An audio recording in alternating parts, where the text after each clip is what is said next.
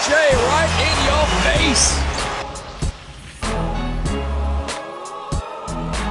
Welcome back to episode 7 of season 2 of The Fadeaway. I'm your host, Fadi, and alongside me today, you ready?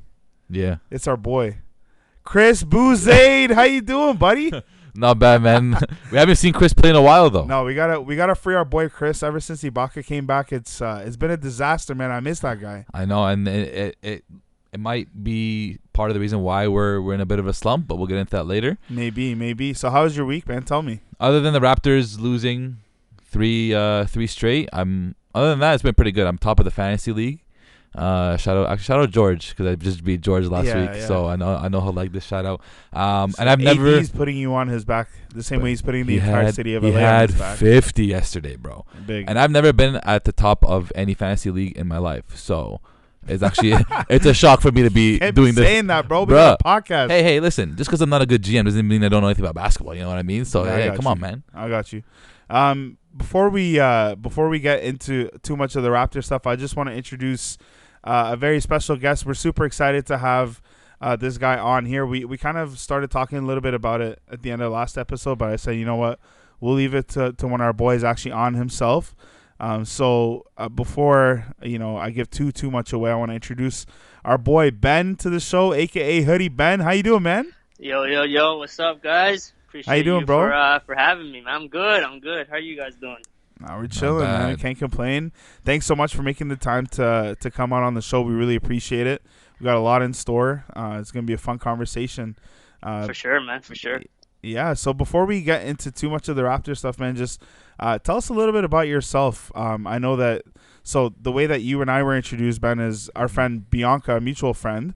I went to high school with B, and Ben works with B. She put us in touch back when we started the podcast. Shout out B. So back when we started the pod, she put us in touch. She said, "Hey, bounce some ideas off Ben. He's been going at this for a little bit. He's a little bit experienced." So I said, that's awesome. Talked to Ben a little bit about it. Got some advice from him, and here we are a year later. I've been following this dude's journey, it's crazy. And Ben, I gotta tell you, man. Like, firstly, it was a crazy year, and we're gonna unwrap a lot of that. But secondly, the closeness in sort of our journeys and where you are versus where you were in the beginning of your career and where we are right now, makes us really, it resonates with us what you're doing, and we're really happy for you, man. It's cool to see you doing your thing out there. So before we get into too much of that, just tell us a little bit about yourself and how you came to love the sport, man. Yeah, no, I appreciate it, man. It's it's crazy time, man. Like you're saying, at the end of the day, like we're all basketball fans, we're all Raptors fans in this. We grew up loving this game, and just like how we know that it's bigger than basketball. This game is bigger than basketball, and how sports unites us all. It's cool to be able to meet people, across the city, across the country, across the world, that all share the same passion. So, I appreciate you guys for having me on here, and of course, it's a pleasure to meet you guys. I guess a little bit about my journey. I'm like you said, I'm sure it's quite similar to both of you guys, but being like an immigrant child coming into the country, I got a Chinese background. Came into the country when I was 6. Basketball is easily kind of the sport that I gravitated towards, just because of the nature of the game. Hockey was, from a price standpoint, it was, to buy equipment. It's tough to get into hockey, man. For sure. Oh, yeah. Basketball, all you need is a ball and a hoop, a couple guys, and then you just start getting into it, right? So just get in terms of the age and watching, the Raptors expansion, watching the team develop from those Damon years, going into the VC, T-Mac years, and watching the sport evolve. It's been a roller coaster of a ride for the franchise and for the fan base, right? And definitely.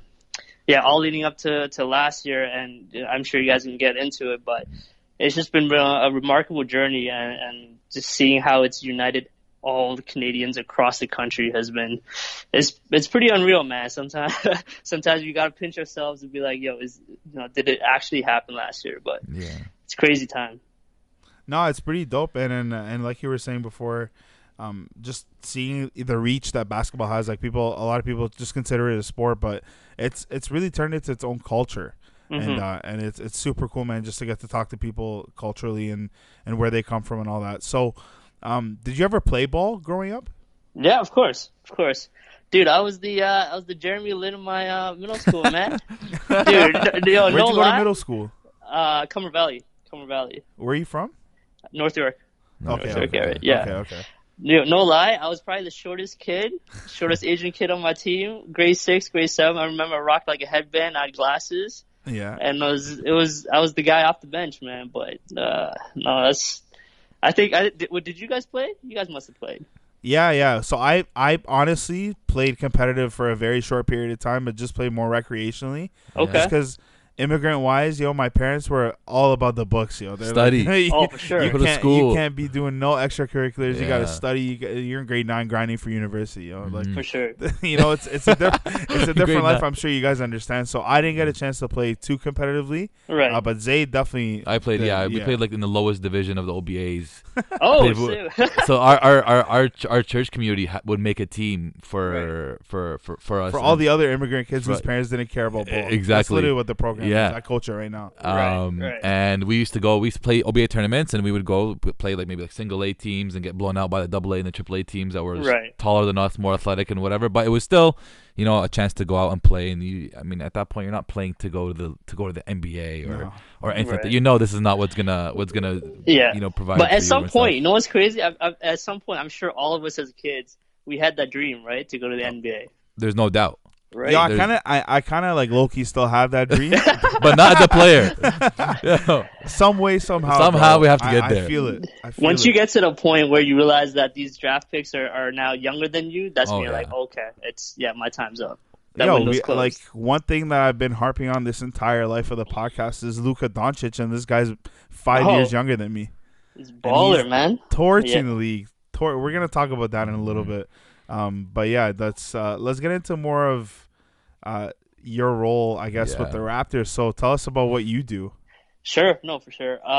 So I work with MLSC, Maple Leaf Sport and Entertainment for those who don't know, and they own a number of different sports teams in Toronto. So most notably the Leafs, Raptors, Toronto FC, Argos, Marlies, Raptors 905, and so forth. So my role, I'm an intermediate graphic designer, and right now I'm kind of spread out across multiple teams, so helping the Leafs and the Raptors and TFC most notably, and I focus on digital, retail, the community aspect, and global partnerships. So creating graphics for digital, for social, and across print, just kind of a lot of different projects, a lot of one-offs, and just depending on what's needed at the time of the season. But I got a chance to work closely with the Raptors team during last season, and I got a chance to work on a number of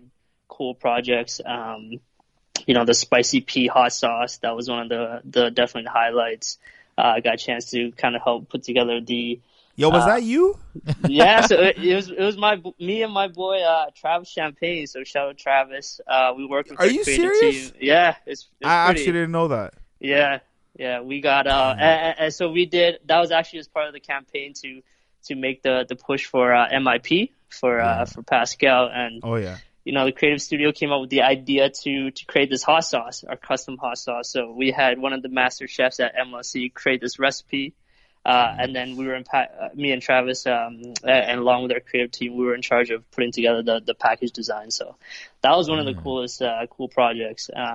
So, does the franchise actually come up and be like, yo, we got to make the push for MIP, or is it just something like the staff are like, yo, this guy deserves it, let's get it done? It's a little bit of both. Okay. And I think it all started with kind of you've seen all those all-star, promotions that, back when Chris Bosh used to do those, other teams are pushing for their own all-stars. So it kind of stems from that. And then sometimes, organically, depending on the, I guess, the narrative of the season, if we think, hey, one of our guys has a chance at MIP, let's try to give it a little nudge. But it's never a request directly from the players. It's just, from the staff, from the organization. Try to help our boys out a little bit, For sure. That, and then I guess most notably in terms of the projects, working on the World Champ shoe with Adidas this year was definitely one of the highlights. Oh, we're gonna get into that one. Yeah. We're gonna get into it, bro. I'm excited as hell to hear about that one. Yeah, that was wild, man. But yeah. So what did you do before? Like, what did you do before getting into MLSC, and how did you get into MLSC? Oh man, that journey's crazy. How much time do you guys have? Let's go. We got time, man. Yeah. So I mean, Toronto. I guess starting. I don't want to go all the way back because I don't want to take too much time. But before I was in graphic design, I was actually in financial management, so accounting and financial management. You know how it is. Let's go. Yeah. I'm hoping to change my path too. Don't worry. I'm on my way. Zay's an accountant, bro. Are you? Oh, yeah, man. Yeah. So you know the struggle, man. You know, buddy. Like, obviously money's good, but at the end of the day, you want to do something that's more meaningful, that makes a bigger impact, and that's aligned to something that you're interested in, right? But to each their own is kind of what I realized. But just for me, going to Waterloo, doing my bachelor and my master's AFM, yeah. Oh man, are you too? No, I didn't do AFM. Once they told me I had to do an exam, I was like, yo, I'm out. I'm going to Brock. Yeah. Where did you go? I went to Brock. I did their accounting program. Okay. And then, once you get into accounting, you realize that nobody actually has a passion for it. No, of course not. This is just a thing you might like to do, you might not like to do. But yeah, so yeah, go ahead, keep going. No, it's good. And it's one of those things where you can't really have a passion for it, right? It's like, who's going to be like, yo, I'm so excited for accounting season. I'm so excited for tax season. I think I know one guy. I know just one guy that I work with that might be passionate about it. Other than Josh? that, nobody. Right, no, it's not right. Josh. It's not Josh? I don't know. I'm going to ask Josh. I don't think it's Josh. Josh definitely seems It's passionate. another guy. This guy at my work is ride or die, bro. He commutes from Okay. Burlington. Yeah, let's respect it. He takes the train from Burlington to downtown, bro. That's great. wow. This guy loves his audit, bro. Word. No, good for him. But yeah, so no, just working there a couple years, and then I just realized one day that I'm a kid that loves sports. I've always loved to draw as a kid. I've always loved kind of just expressing myself from an artistic point of view. So I tried to look for an industry where I can combine both of them, and that I kind of settled on trying to work my way into graphic design for sports. And so from accounting, I kind of just took a leap of faith, found a graphic design unpaid internship, actually. Just jumping. So you can imagine, man, just having that conversation with parents, like, from a full salary to jump into unpaid, unguaranteed internship. See, that's the thing that makes it a lot harder for you, is that you were in a salaried position before. Yeah. A lot of people I know that do this kind of jump, they're doing it out of school, right? So yes, it's a little bit risky, but you've never had a taste of an income. You know what I mean? Exactly. So exactly. definitely. Sorry to interrupt you. No. And that's 100% it, right? And it's the financial. You talk about the financial risk that you're taking. It's real, right? Like, unless you're living on your own, you're paying especially rent. in Toronto. Oh yeah, especially in Toronto. And it's just one of those things where I just realized, I'm like, man, in order to be successful in kind of anything you do, you got to go all in, right? You got to go and we see it with sports teams. Like, you can't really play in that middle field. You got to hit that hard reset. You got to start with a clean slate. So I kind of took that mentality, jumped into that unpaid internship, just try to learn as much as I could. And then honestly, it's been a wavy road. It's just kind of jumping from internships to like a full-time to then kind of like a contract position, anything I could to kind of jump back and forth. And learn more about marketing, try to squeeze into sports. And I guess my break, quote unquote break, came when I was able to land an internship with the Canadian Olympic Committee, COC. Okay. So I met a couple of people at different like sports conferences. I was just out there trying to just meet as many people as possible. Met this guy who was like a former former, I think, marketing director at Nike. And I was actually trying to get into Nike at the time. And then I was talking to him. He had moved over to COC, and he was like, hey, you know what? Like, I like your passion. I like your drive. We have a internship position open. You can come work for us during the Summer Olympics. And this was the Rio 2016 Olympics. So I'm like, bet. Took that opportunity, kind of went all in. And then just from there, just kept networking, kept trying to apply for different positions. I finished that summer internship there, and then was able to land a role with Nike. It was a full-time technical designer with Nike Canada, and from there, I guess continuing, just kind of keep trying to grow my network, keep trying to, at the end of the day, it's all about the grind, kind of, right? It's whatever you can put in, and then going from there. I love the apparel side of it, but at the end of the day, my heart was still, gravitating towards the Raptors. And for me, it was always like, if I were to leave Nike, if I were to ever kind of, find the dream job, it'd be associated with the Raptors. And, fortunately for me, I actually knew, one of my friends who worked at, MLC as a video editor, my boy Alex Kim. And when I was talking to him, there was actually a posting available, a digital designer posting available at MLC. And so I reached out to him, just asking about the position, and he actually knew the art director that was hiring for it. So, so it's crazy, man. It's crazy how it works out. He was able to make kind of an introduction. I sent my resumes, everything, and luckily it kind of worked out. So just in the nick of time for that one crazy season. You can't make some of this stuff up. It's been an unreal journey. Super blessed, but no, man, it's good times right now. That's awesome to hear. Man.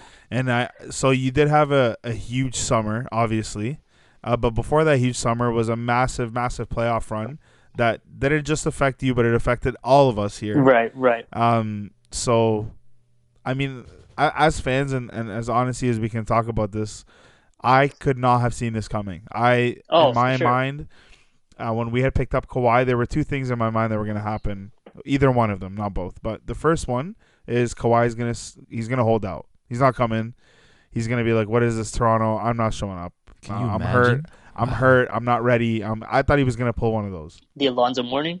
Yeah, a little bit of that. But I think he would just like fake the injury. Alonzo Mourning just straight up said, "No, like I'm not even getting on a flight. Like I'm not even stepping foot in this country." But Kawhi was, I thought he would be like, "Yeah, I'm not ready. I'm hobbling. I'm not healthy. Whatever." And then he started playing, and I was like, "Okay, he's pretty good. He's really good. Obviously, definitely the best player I've ever seen in a Raptors jersey." Right. And then come playoff run, against Philly, I was like, "Okay, maybe we'll get through Philly." Conference final, and I just don't see us beating Milwaukee. Right. Milwaukee just all season last season looked vital. Like they were 60 rolling. wins. Yeah, they were just blowing teams out. I think they had the most like blowout games like 15 plus or something like that in the season. But their point differential was just out of this world. It really is again this season, but that's another story. But anyways, we go down 2-0, and I'm like, okay, you know what? It was a good run while we had it. Real exciting, and then we win Game 3, and then Game 4 came down. I think Game 4 was the overtime game where Gasol hit that big shot. Right.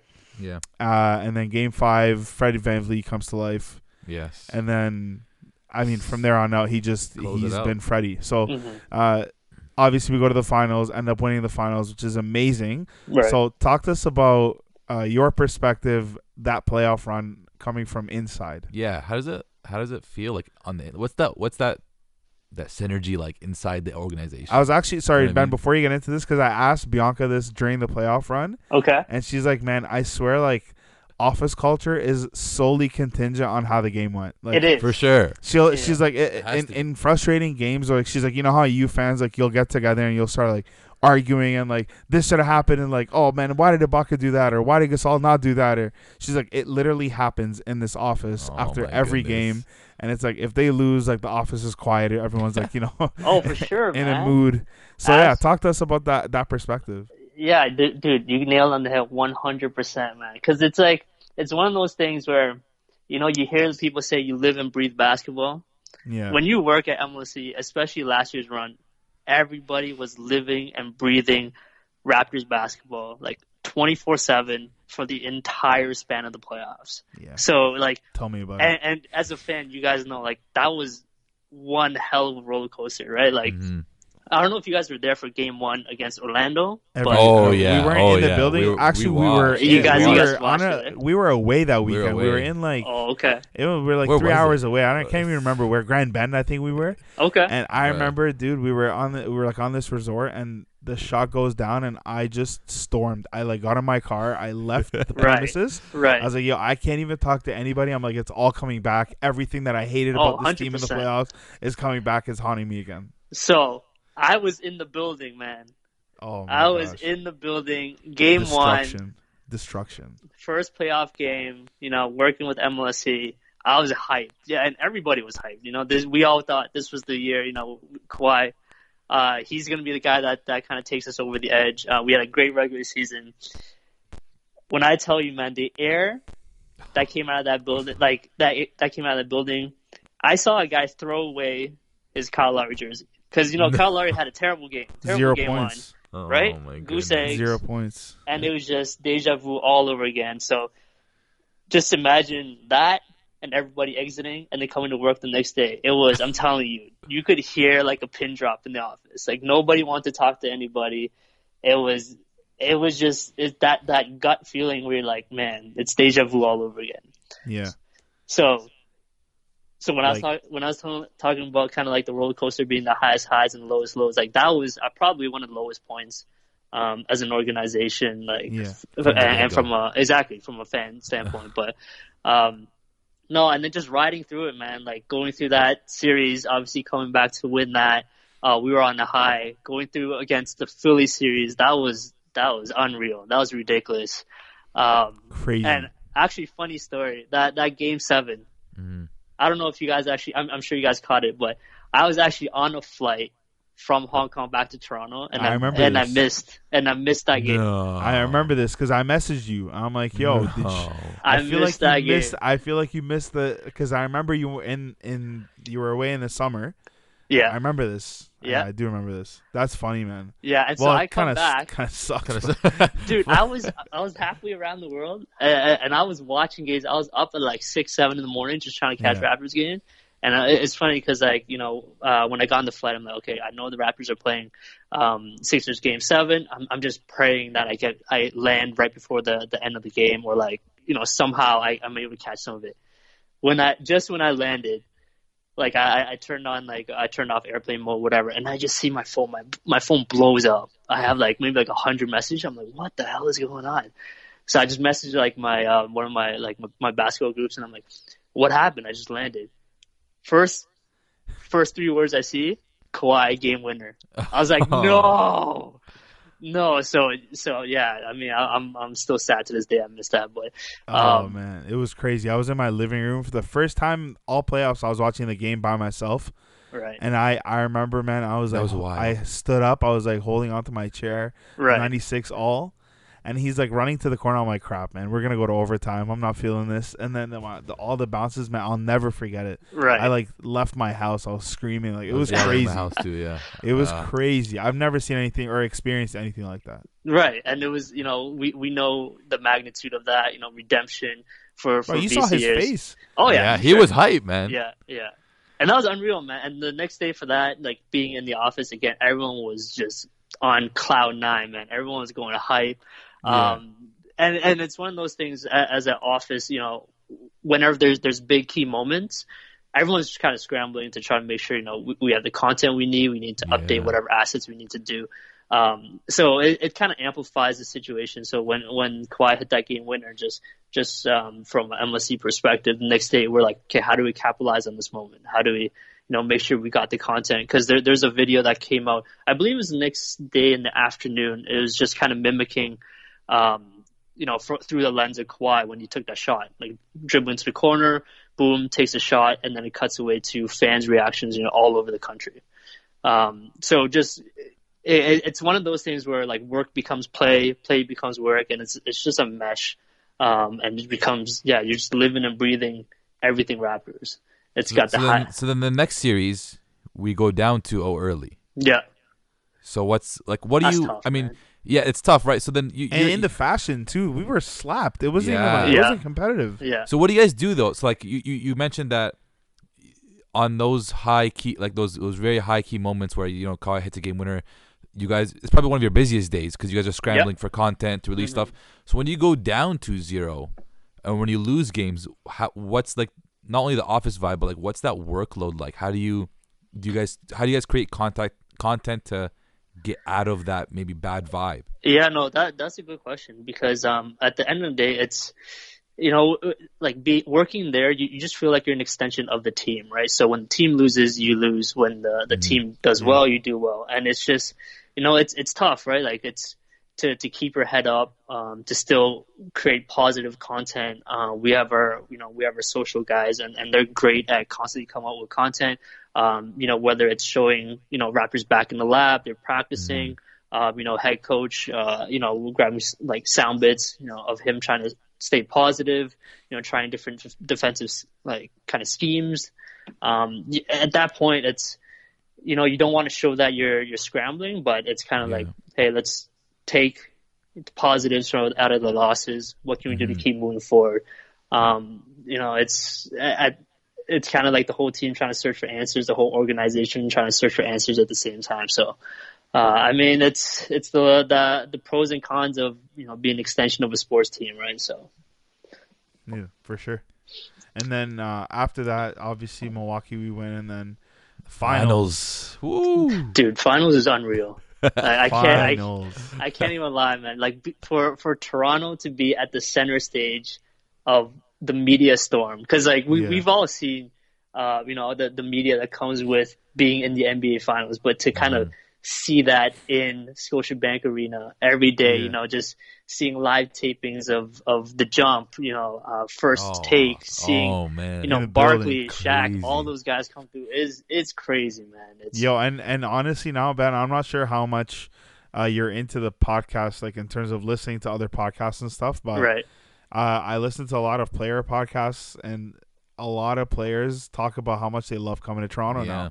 And Toronto is a vibe. Like a lot of people know, and the city I feel like has been put on. Like LeBron loves to come to Toronto, whether it's, during the summer, or Steph Curry, lived in Toronto for a little bit. And then obviously all these guys who were younger like to party. Toronto's a good scene for all these guys. It's the culture is being put on notice.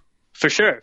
And I always found it funny whenever you hear Americans talk about, Toronto's, a secret gem in the world. And I'm like, really? Like, is Toronto really still a secret at this point in time? Because, we've obviously, I think, like, in terms of rating, like, Toronto's always one of the best cities to live in the world. And I don't know if it's, I don't want to say, like, like the blinds have been open on Toronto, but we've been living here our whole lives. We know how great this city, this country is, and like you said, it's nice to finally be able to share that spotlight and have others visit and value us for how great the city is.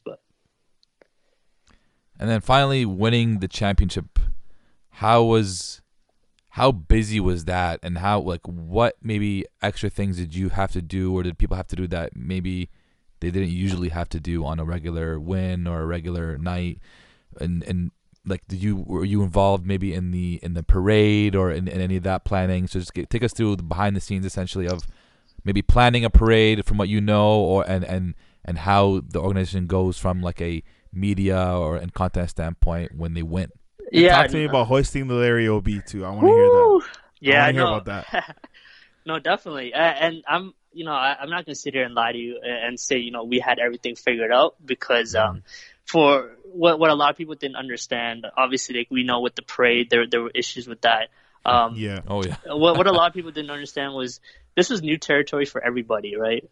This was new territory for the fans, as we know. This new territory for the organization. This new territory for the city. Right. Yeah.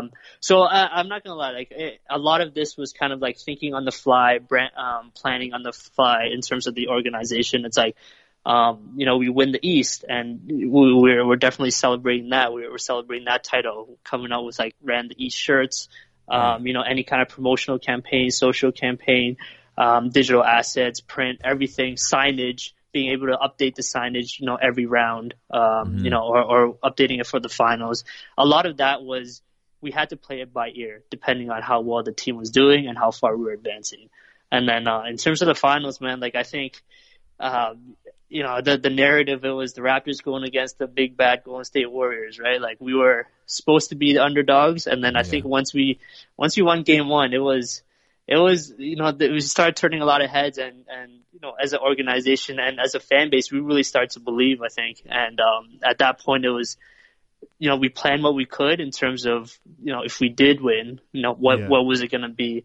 I actually got a chance to help kind of ideate and put together some of the creative for the championship bus, which was unreal. And it was at that point, I felt like everything that any of us within the organization, anything that we touched, we just wanted to give it our all in terms of putting forth the effort, because it was kind of an honor at that point to just be part of the organization. It's obviously a blessing to be on the inside, inside looking out, being an extension of the front lines for the team.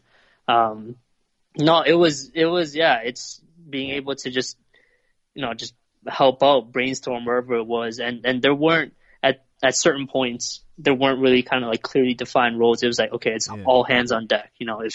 Championship celebration, the planning, anybody and everybody, we're all in this together. We're all going to try to, win this together. And it really did unite kind of the staff, as well as, the fan base, the country. And to be honest, that didn't end at the championship. It kind of continued on when we were trying to pitch Kawhi. We want him to stay. So right. It was a full journey. Yeah. Don't remind me, man. Yeah.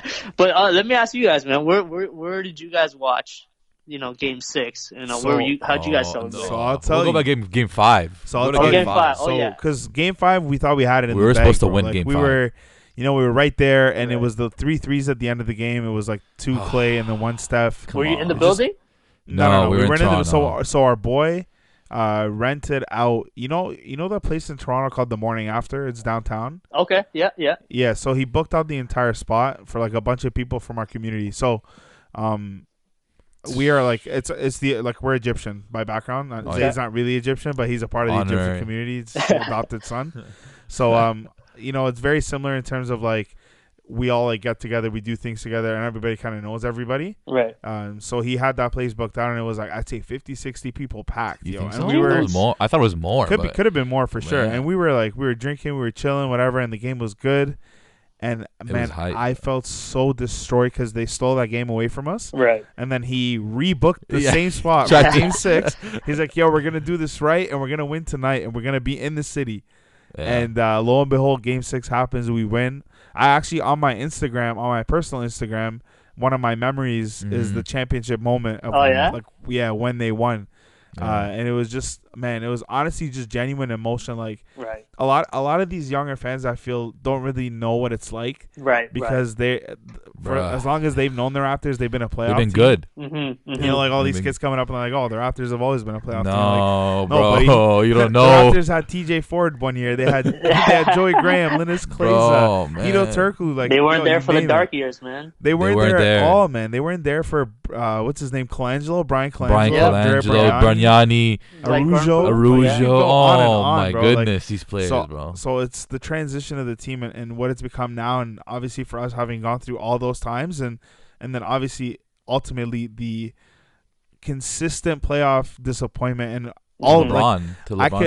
If I got a penny for LeBronto for sure. Yeah. And if I got a penny for every time I wanted Casey to get fired before he got fired, I'd be a millionaire. Like, I was just done with that dude. I'm not gonna ask you to comment on that, but I have my beef with him. So it was definitely good to see just a turn, man. Like the culture, it was a good culture reset. And actually funny, we played against LeBron this year in LA when we went in and won. Right. And the biggest thing I took away from that was, man, like we're finally a team that doesn't fear LeBron. Like we're not on the court, trembling at his next move or what he's gonna do. And no, we got a lot of tenacious guys, young guys who grind and who had to really grind to make it to where they are right now, right? Right.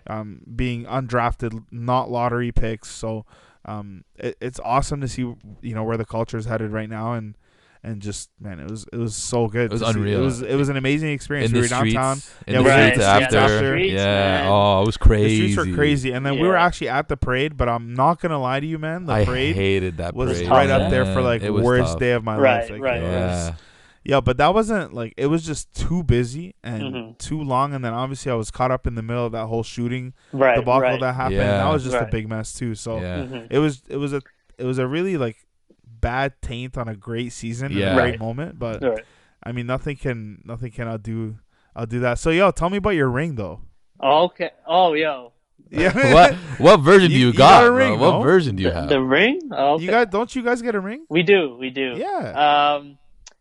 Actually, so in terms of getting the ring, we actually have a ring ceremony that's coming up next week. No way. Yeah, so they actually want to be able to gather everybody and do like a full ceremony to kind of present the rings. But we do, yeah. We're fortunate, man. We got a chance to kind of get our own custom ring, and there's different tiers in terms of levels you can get.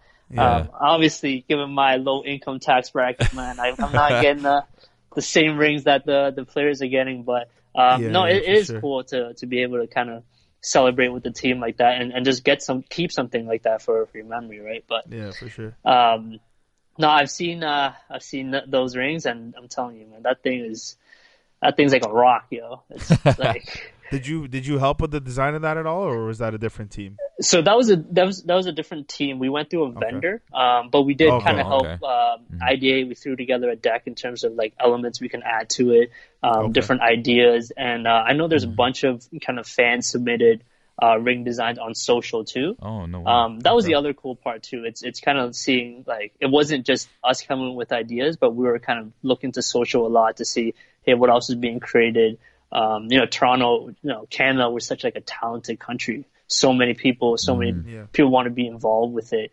It was a cool creative process. We ended up going with a third vendor to create the rings, but it was cool to be part of that nonetheless. So speaking of championship gear, this summer you had a unique and a special opportunity. I saw some stuff on your Instagram. So why don't you talk about what you did, how that partnership came about, and what, and especially highlight what your flavor on that partnership was. This guy had himself a year. That's what I'm saying, man. This guy had himself a year. Damn. Keep him low key, man. Keep him low key. That's what I'm saying. No, for sure. That in terms of creating, being part of the team to create the first ever Raptors x Adidas World Champ shoe, I'm not gonna lie, it was definitely one of the highlights of kind of not only my career, but of my Raptors fan life. And it was the opportunity just came with, our creative team. Obviously, we were looking to kind of celebrate and create like a product from a retail standpoint where we can really kind of commemorate that championship. We knew there's a championship ring, but from an apparel standpoint, we didn't really have something that was like a statement piece that fans could purchase, can collect, and be like, man, this thing right here represented the entire Raptors season and the championship. So the opportunity came to work with the great guys at Adidas. Myself and my creative team, we got a chance to kind of just ideate in terms of how can we create a shoe that does the season justice. We didn't want to create just any kind of simple everyday shoe that anybody could rock. We really wanted to make this thing premium. We wanted to make this thing customized and really just celebrate what Raptors is all about. So we worked with Adidas on this silhouette. It's called the AM4 Tokyo silhouette, and it's got the boost sole at the bottom. And essentially, and I'm sure everybody's kind of seen the pictures online now through the Raptors social. Well, we're gonna have it. We're gonna have it as our cover. Yeah, anyways. we'll post it. Okay, dope. Yeah. But it was just for us. It was kind of like ideating. We had maybe at least 30 to 40 different designs, like shoe designs, that we created to kind of help tell a different story. And it went all the way from including players' numbers, names, scores, dates, anything we could think of that we could pull from the season, and we really want to incorporate into the shoe. So, myself, I was tasked with kind of helping ideate a lot of these, and we just came out with, we want to create on the canvas of it. We want to have kind of the DNA of the season. So we came up with the idea of having the dates all the dates of each one of our playoff wins along with the scores of the wins. Nice. And then just having across the forefront just the word world champs in gold to really kind of accent that. It's too nice. Yeah, and then we wanted to add in the bits of the Raptors red on the heel. Obviously, you got to pay tribute to We the North. Definitely. And it just kind of came together. There was a lot of ideas. There's a lot of people that wanted to get involved, especially when there's a kind of a project of this magnitude. And at the end of the day, we all just wanted to create the best possible product. And yeah, Adidas killed it from a production standpoint. Those guys did a great job from a PR standpoint. And then also just seeing Kyle Lowry's kind of reaction to and his unboxing was the best part. That was really the best part. Just kind of seeing how when he said, I guess he's happy that only 613 were created to match June 13th, but when he said was that the Ottawa area code? Okay, it makes sense. And we wanted to have like little things like that only true Raptors fans would understand, right? Like we didn't want it to be like blatantly obvious. Like the dates, exactly. Yeah, exactly. Pretty discreet. I like that. Yeah, he seemed to love it, and so did you get to work directly with Kyle then? We didn't. No? So okay. I know some of the ideas were presented to Kyle, and he just kind of gave the okay on certain designs, and he gave his input in terms of what he thought the shoe should represent from a storytelling perspective. But no, I wish I could get him to sign one of these things from me. But hey man, you're on pace. This is a hell of a close, first year. bro. Come on, man. Hell of a first year. So I mean, it's destined. Have you ever met any of the guys? I've met a couple of those guys. Actually, the majority of the guys. I took part, or every year we have a Raptors marketing day. So it's essentially a media day where we get a chance to kind of take photos of them, take videos, capture content that we're going to use for the entire year. And again, I've been fortunate to be part of two now, actually. So last year when Kawhi first came, we kind of all got a chance to see Kawhi. First glimpse at him. And it was weird, man. It's one of those things where you see him on TV and you see him in real life. You're like, man, you're just like, you're a quiet guy. Like you're just, he's not joking. And then seeing his hands in person, that thing was like, it's like a Shaq hand, it's crazy. It's messed up. Yeah. It's messed up. And honestly, like I feel like he holds a basketball like I would hold an orange. Yeah. Right, no, for sure. And crazy story, man. I went to shake his hand because like when players come in, you kind of just want to like introduce yourself, you shake his hand. I almost ended up just shaking like his index finger because like I was like a baby hand compared to his. I was like, are you serious? It is funny. But you get a chance to kind of meet different players. You just kind of like chop it up with them. So it's from that standpoint, it's definitely pretty cool. Yeah, no, for sure, man. And thank you so much for getting into that. It was really dope to just get that inside perspective. But let's talk some basketball because that's honestly what we're mainly here to do. That's why this podcast is around. So let's start off with a little bit of Raptors. I'm not going to talk too much about that. But 0-3 last week. Obviously in Kyle's return, we did go up against some tougher teams. Right. But 2 losses at home, 3 in a row. Is there a little bit of concern, or because honestly, Pascal has looked a little bit weaker in our losses. I know in our wins, he's up at like 25 points a game, shooting 46-47%, and in the losses, he's about like 17 and change, shooting 38%. So, are you as a Raptors fan, are you worried, or what's going on through your mind? Yeah, I think you pointed out it's there has to be a little cause of concern from a Raptor perspective, right? Like a Raptors fan perspective, because just kind of getting to the root of the problem.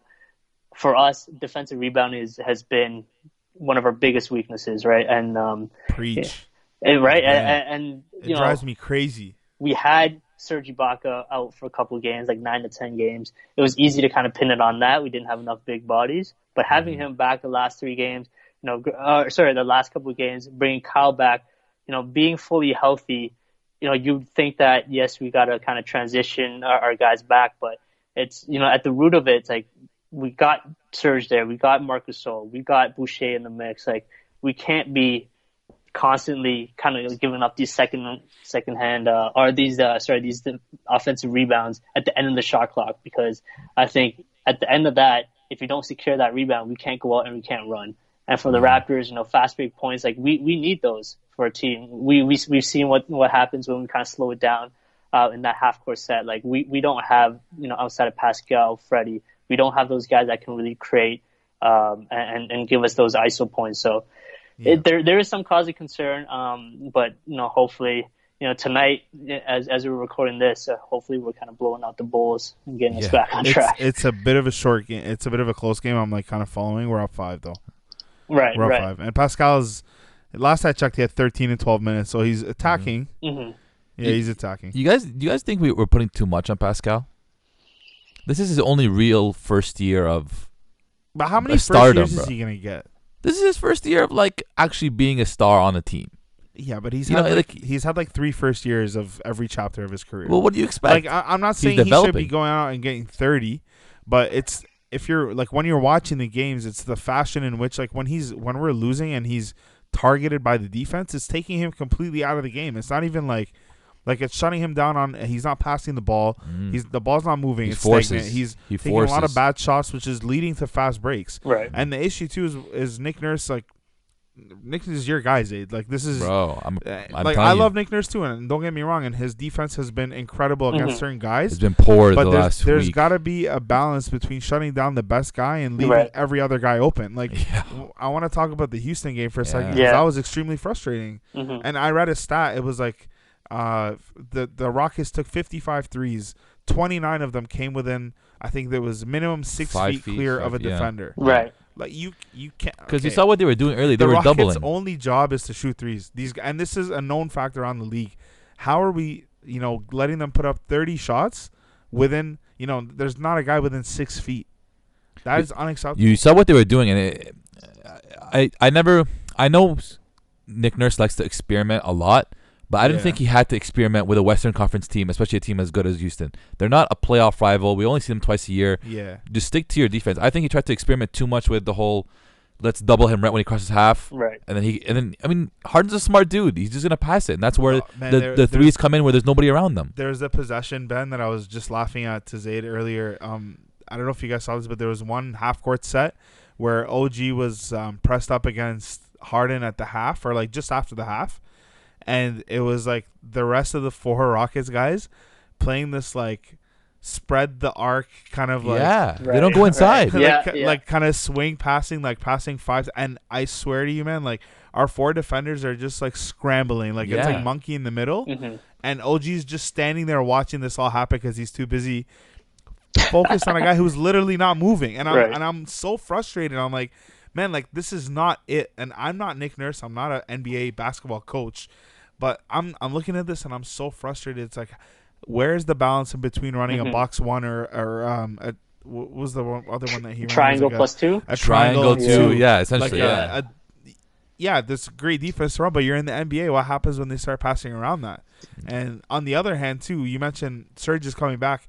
No disrespect against Serge, but Chris Boucher gave us great minutes, man. And I'm not saying I'm not saying Rod Boucher give him 30, 40 minutes a game, but man, for him to just go to the bench like that and not play at all. He gives us great minutes defensively. He can rebound. Mm-hmm. There was a few games he came in off the bench. He gave us a 13 and 10, 13 He was and 11. shooting. He was touching the floor even. He was shooting threes. Forget his offense. I just want somebody to rebound and block shots. He can get up. He's a great defender. He's long. Mm-hmm. I just, I want to see things change a little bit in terms of I want Chris Boucher back on the court.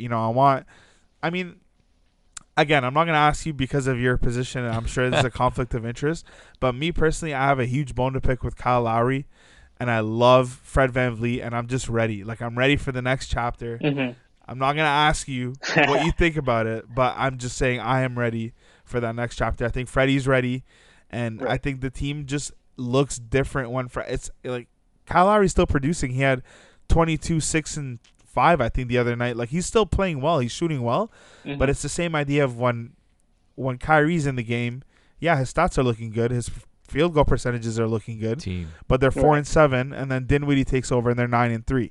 Stats are very similar, but it's just a different attitude. And I felt that, and I know Zayd was telling me, he's like, you can't really say that.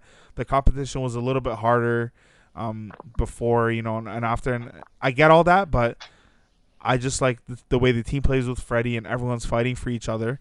And I like the shots, you know, being distributed more to other guys. No, for sure. I think we, like, you guys all nailed it on the head in terms of like potential issues that are coming down, and are actually current issues that are happening with the squad. You know, Kyle Lowry, like, to his credit, like he's kind of owned up to the fact that they're on this kind of 3-game skid, right? Like he knows that this is, you know, is it a coincidence that he's back 3 games and then they're losing 3 games? Like, it's like he knows as a leader on the team that this is a transition period. And I think I was reading, you know, a quote from him saying that, you know, at the end of the day, like like they were winning without him and Serge Ibaka, but this Raptors team, like him and Serge are going to be 2 critical pieces to this, you know, to how far they go down the stretch. So it's on kind of, you know, everybody to figure out, you know, where they fit, you know, like who's coming off the bench, you know, distributing these minutes. Like it's easy to look at how well they were playing without them and kind of discredit what they bring to the team, because we saw Kyle Lowry, you know, ball out right in the finals. That game 6, he came out gunning. Man. Right, and Serge, we know like his shot blocking presence. He can still hit the 3. He can still help spread the floor. Yeah. These guys are still going to be 2 critical pieces to it. Sure. And Kyle kind of brought this up about before they got injured, right? Before both of them went down, they were 6-2, so they were still rolling. Obviously there was an easier schedule in terms of like their opponents that they played, but they were playing well. And I think right now it's just kind of, you know, it's a good problem for the Raptors to have, in that you have, you know, bench mob 2.0. We've seen RHJ come up. We've seen Terrence Davis play well. Rondé, man. Oh, they work hard. Yeah, Boucher. Rondé Hustle Jefferson. Oh yeah, chat, man. And so these guys do really well. And so now it's just like Nick Nurse has a good problem where they can, you know, it's like, who do you play? Who do you rest? Yeah. And we're just deep, right? Like we're getting everybody, these young guys, the experience they need. So come playoff time, hopefully that's, you know, this works in our favor, that, you know, we have Terrence Davis. This guy's never shy to shoot. TD. So do you think we make changes any chance? Because I see reports about Raptors interested in Tristan Thompson, which doesn't seem to bode well with Raptors fans. Mm-hmm. I don't like. I from what I've seen, it's been a bunch of negative comments about that. Right. And there's also another Cavalier that I've seen reports, Kevin Love. Mm-hmm. And I had mentioned actually to Fetty maybe last week. I was like, "What do you think about getting Kevin Love?" And I don't think he was too fond of it from what I remember. But what do you think? Like, do we make a change? Do we go for a TT? Do we go for a Kevin Love? I don't think we talked about Kevin Love. We talked about Jamal Crawford and no. DeRozan. This is like away from the podcast. I remember. I don't know. I feel like K-Love would be a good fit. That's what I'm saying. That's why I was like, bro. He's the stretch 4. He can shoot the 3. He can rebound. Can he defend? I don't know. He's not that bad of a defender, but he's not really. Are you gonna put him with Marc Gasol, like a 4 and a 5 thing? Like you give away Gasol, and he play the 5. I would hope that would be the case. Gasol would just find his way. Find his way somewhere else. Go get paid somewhere else, bro. Go take someone else's money. Yeah. So here's the thing about Kevin Love, because I kind of had this discussion with a few of my friends too, and you know they floated the idea. Obviously, Kevin Love wants out of Cleveland. You know, we need rebounding. On paper, it could potentially be a good fit, but just, I don't know, man. Why, as a basketball fan, watching Kevin Love play the last couple of years, it's rough, man. It's, you know, he's 31, but he's an aging 31 in terms of like what his body's been through. Terrible shape. And I don't even know, to be honest. I think giving him 60 games per season, that's you know, more than generous. I think at this point in his career. Obviously he's great in terms of his shooting ability, his offensive ability, but defensively, I don't know if he helps us with that much. Like shot blocking, you know, like if we go for Kevin Love, really. we'd have to give up probably Ibaka, probably either Marc Gasol. We'd have to give up some pretty substantial pieces, and I don't know if he moves the needle for us that much. See, my issue with K Love is that, like, I think of him as 2016 K Love, 2017 K Love, the elite shooter.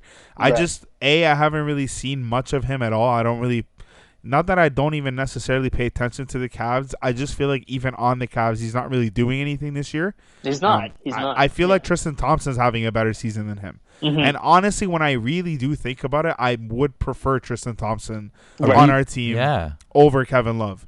But Kevin Love could give you that elite shooting. But like you said, Ben, just the lack of health, also heading into the postseason, like, we can't, the way the team is constructed, if we get a Kevin Love, we're going to have to really make him a focal point of the team. Right. Yes. And if he goes out in the playoffs, then what do we got? Exactly. Yeah. You know, I'd hope, obviously, they're not going to give up Pascal on that deal, so you'll still have Pascal, but then you come back to where we're at now. And if you are just a team of Pascal and you're going to zone in on Pascal, like, Ben Simmons makes him really uncomfortable. Right. We don't necessarily need another offensive threat. Like, if you were to take out Swap Gasol, who's not an offensive threat at all most of the time.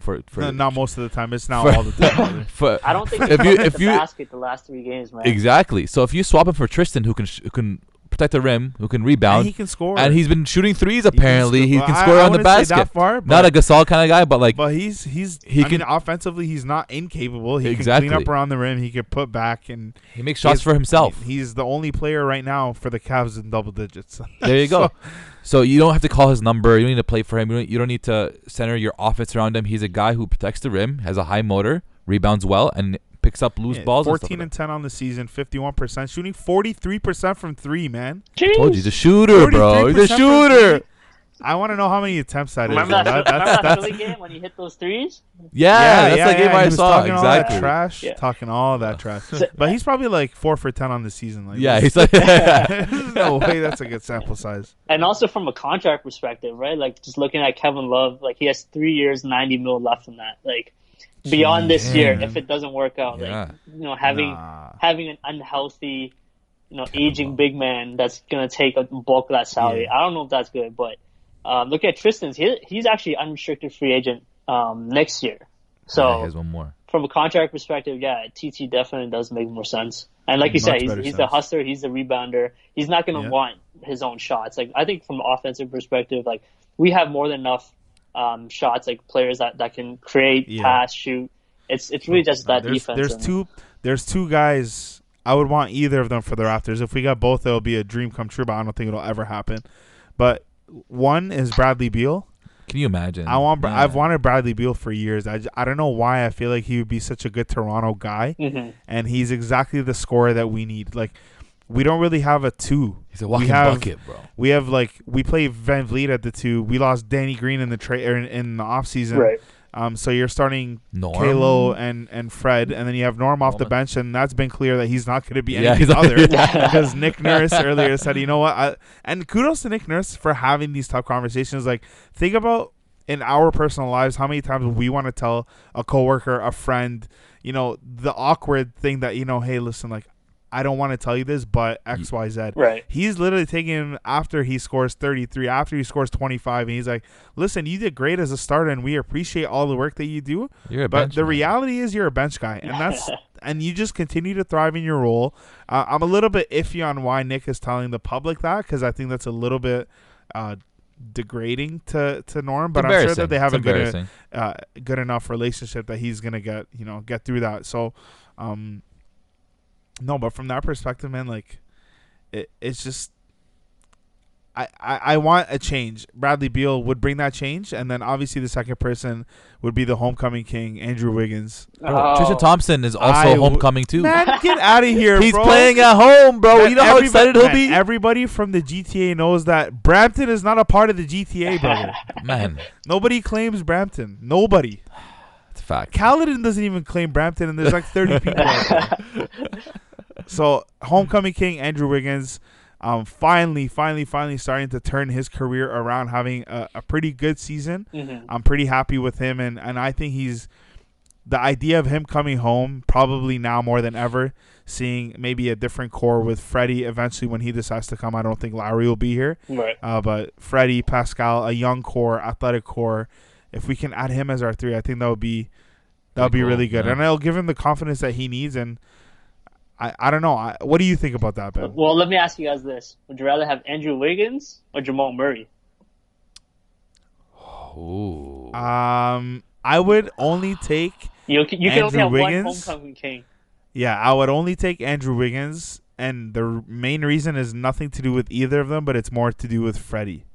Okay. Like I love every fiber of Freddie's being. Like I love what he's made of. I love his competitive spirit, his grind, his defense. He's like a mini Kyle Lowry in terms of he's a small guy who can defend big guys. He's a small guy who's ruthless and can finish around the rim.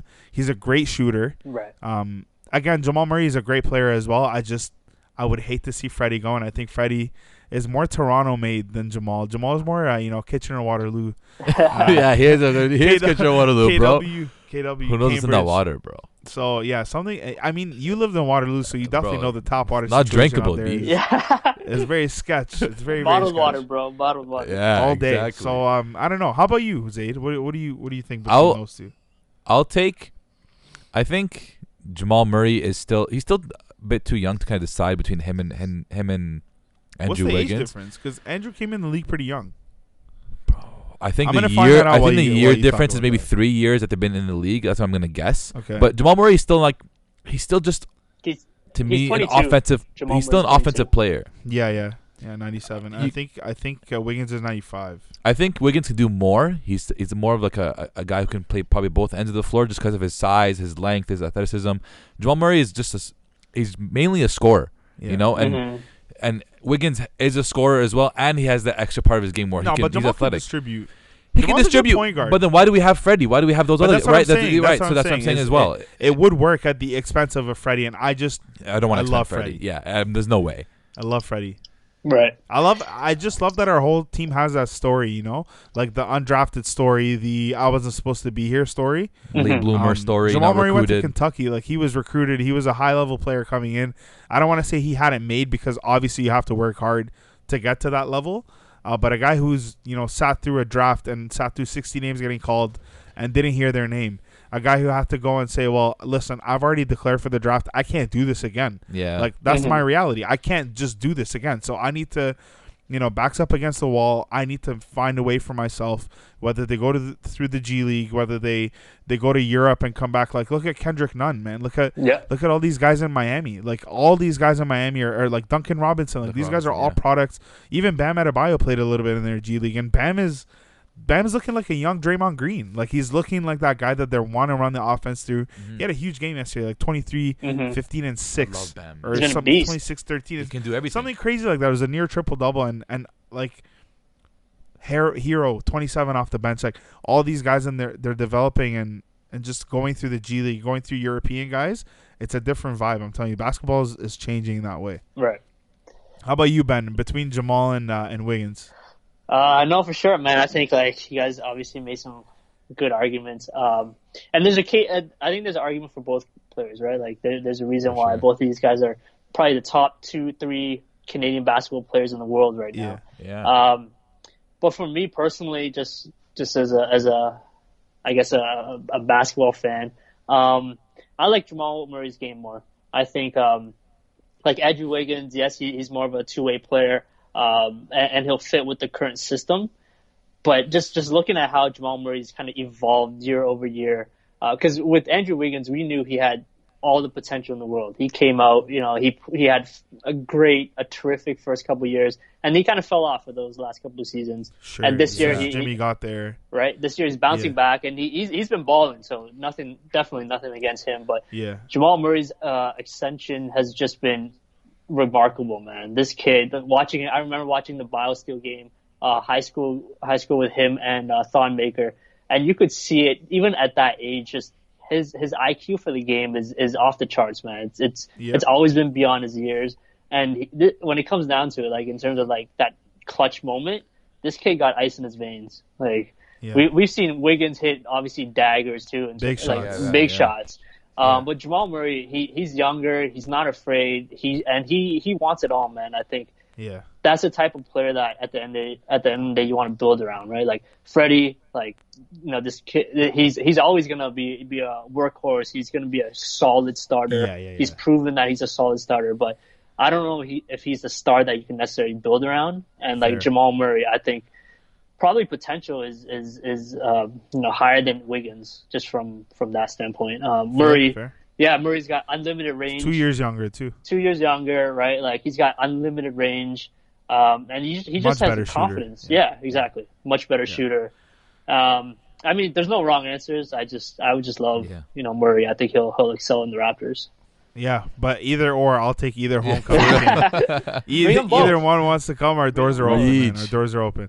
One last thing before we wrap it up, and honestly, Ben, like, I'm sorry, man, I kept you longer than you probably had anticipated. This is by far the longest episode of podcast history. Absolutely. And we don't give a crap. Like, he's looked at me a few times and been like, yo, time. I'm like, yo, let her run. He's like, yo, you got it. Like, this is good conversation. So, one last thing before we let you go for the night, homie.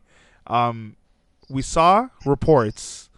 I saw them through like Real GM and another. I think it was a Clutch Points or something. I saw a bunch everywhere. Mr. Masai Ujiri declined a extension from the Raptors last summer, and apparently is enticed by the opportunity of rebuilding the Knicks, helping them win. Now, before we get into what you guys think on that, I'm gonna just shut that down right now. Okay. I'm gonna just shut that down right now because that's not even. It's not even like an MLSE like insider information or anything like that.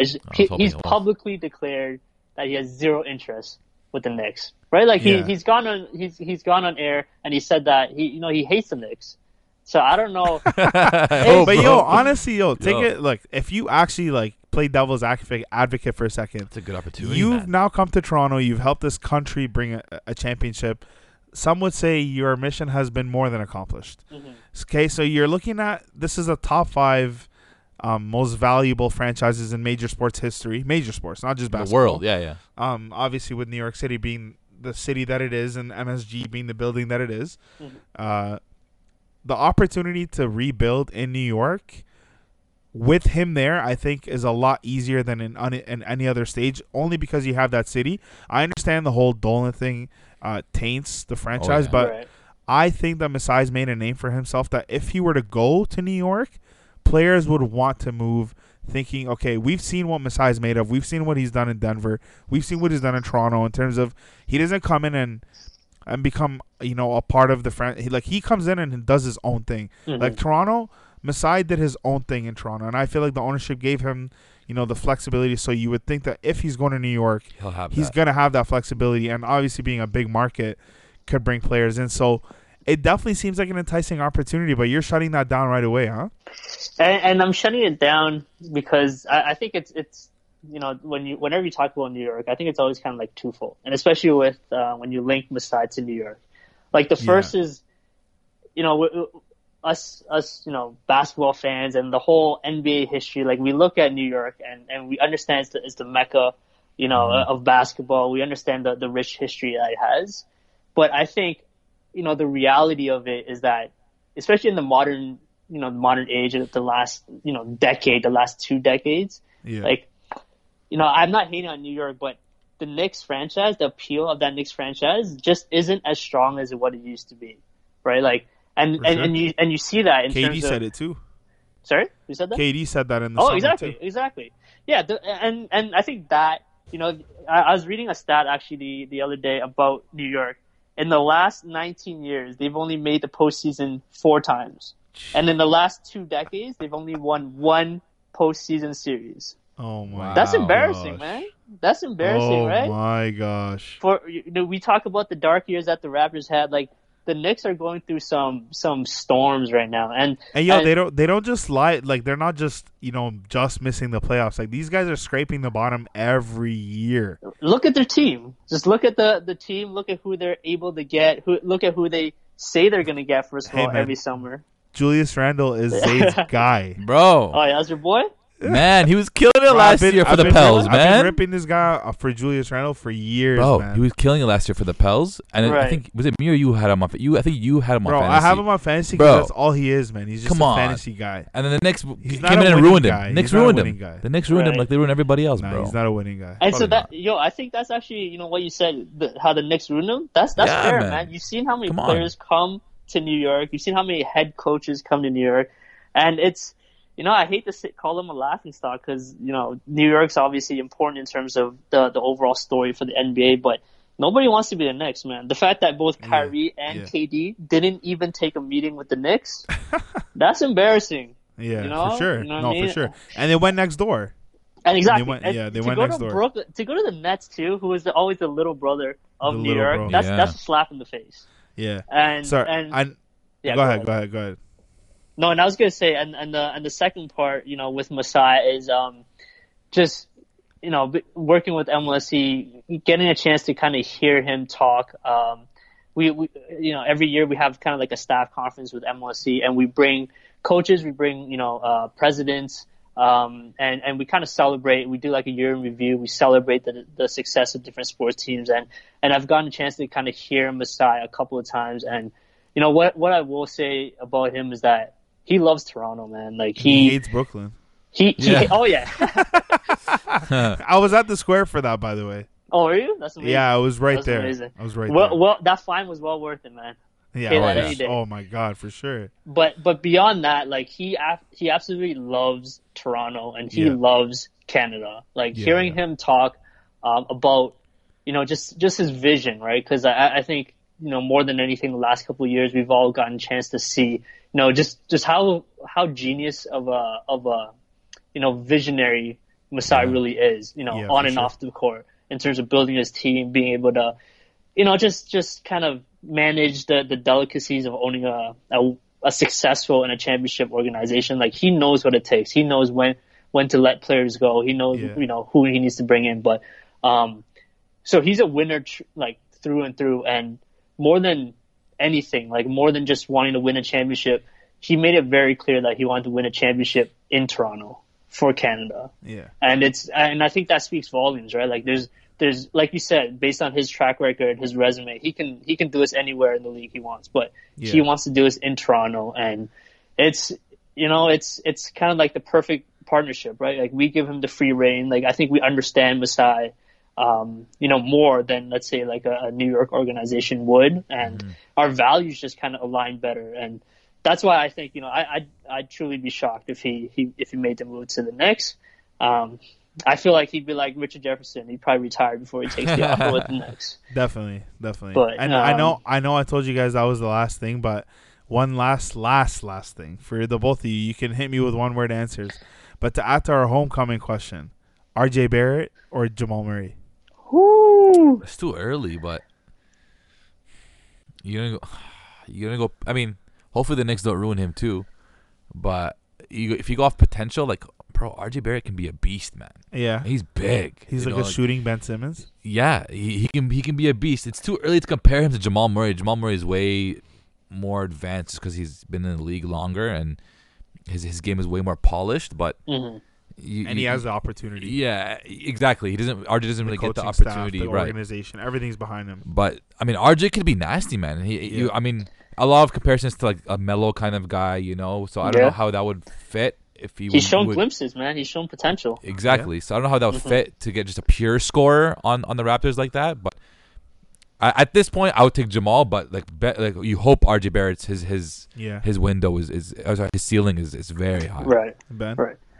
Yeah. No, I gotta agree with you guys. I think the unknown with RJ Barrett, his potential, just given his size and his athleticism, his all around game, it's high, man.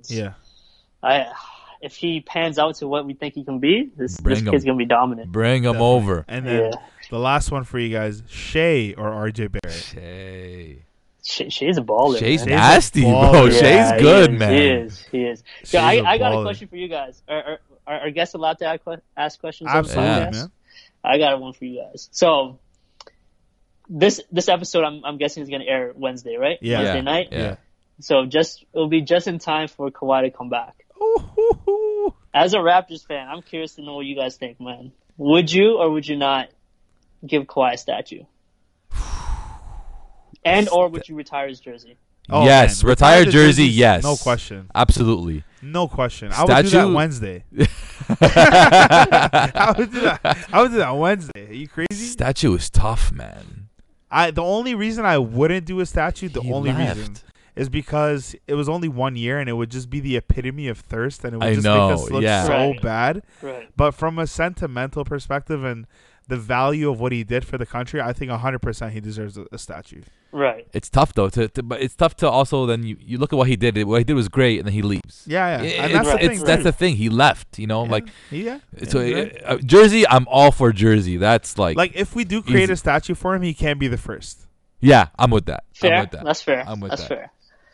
Put VC first. I go VC first. I'm doing VC first. I'd even honestly maybe put one out for DeMar too. I'm just saying maybe throw it out there. Right. Kyle Lowry. Maybe Kyle Lowry and DeMar can get a joint one. I feel like it gets in those politics, right? Like if you get DeMar, you got to put up Kyle. Yeah. Oh yeah, 100%. And it's like you got to put up VC for what he's done. And exactly. Then Andrea Bargnani's gonna hit us, be like, "Oh, I should know one too." First of all, pick DJ Bargnani. Jose Calderon, yo. Jose, that's my guy, man. Okay, so Ben, I want to thank you, man, and Zaid. Both of us want to thank you a lot for giving us your time and just letting us know everything from an insider perspective. Like I was telling you, I was mad stoked for this discussion and just to learn more about your journey and how you made it to where you are, and obviously working on the shoe and everything in between. So, man, thank you so much for joining us today. We're honored to have you on, man. Dude, pleasure's all mine, man. Appreciate you guys for having me. And like you said, man, like Raptors fans, we all have more similarities than differences. So. Yeah, absolutely. And before always cool to talk. Before we go, I don't know if you're still with us, but are you still doing your pod? So Mo Buckets, shout out to the squad. Yeah, Mo Buckets podcast. We're actually gonna take a break this season because one of our guys, Mitch, he just got engaged and he's actually moving to Japan for 6 months with his fiance. He ain't coming back.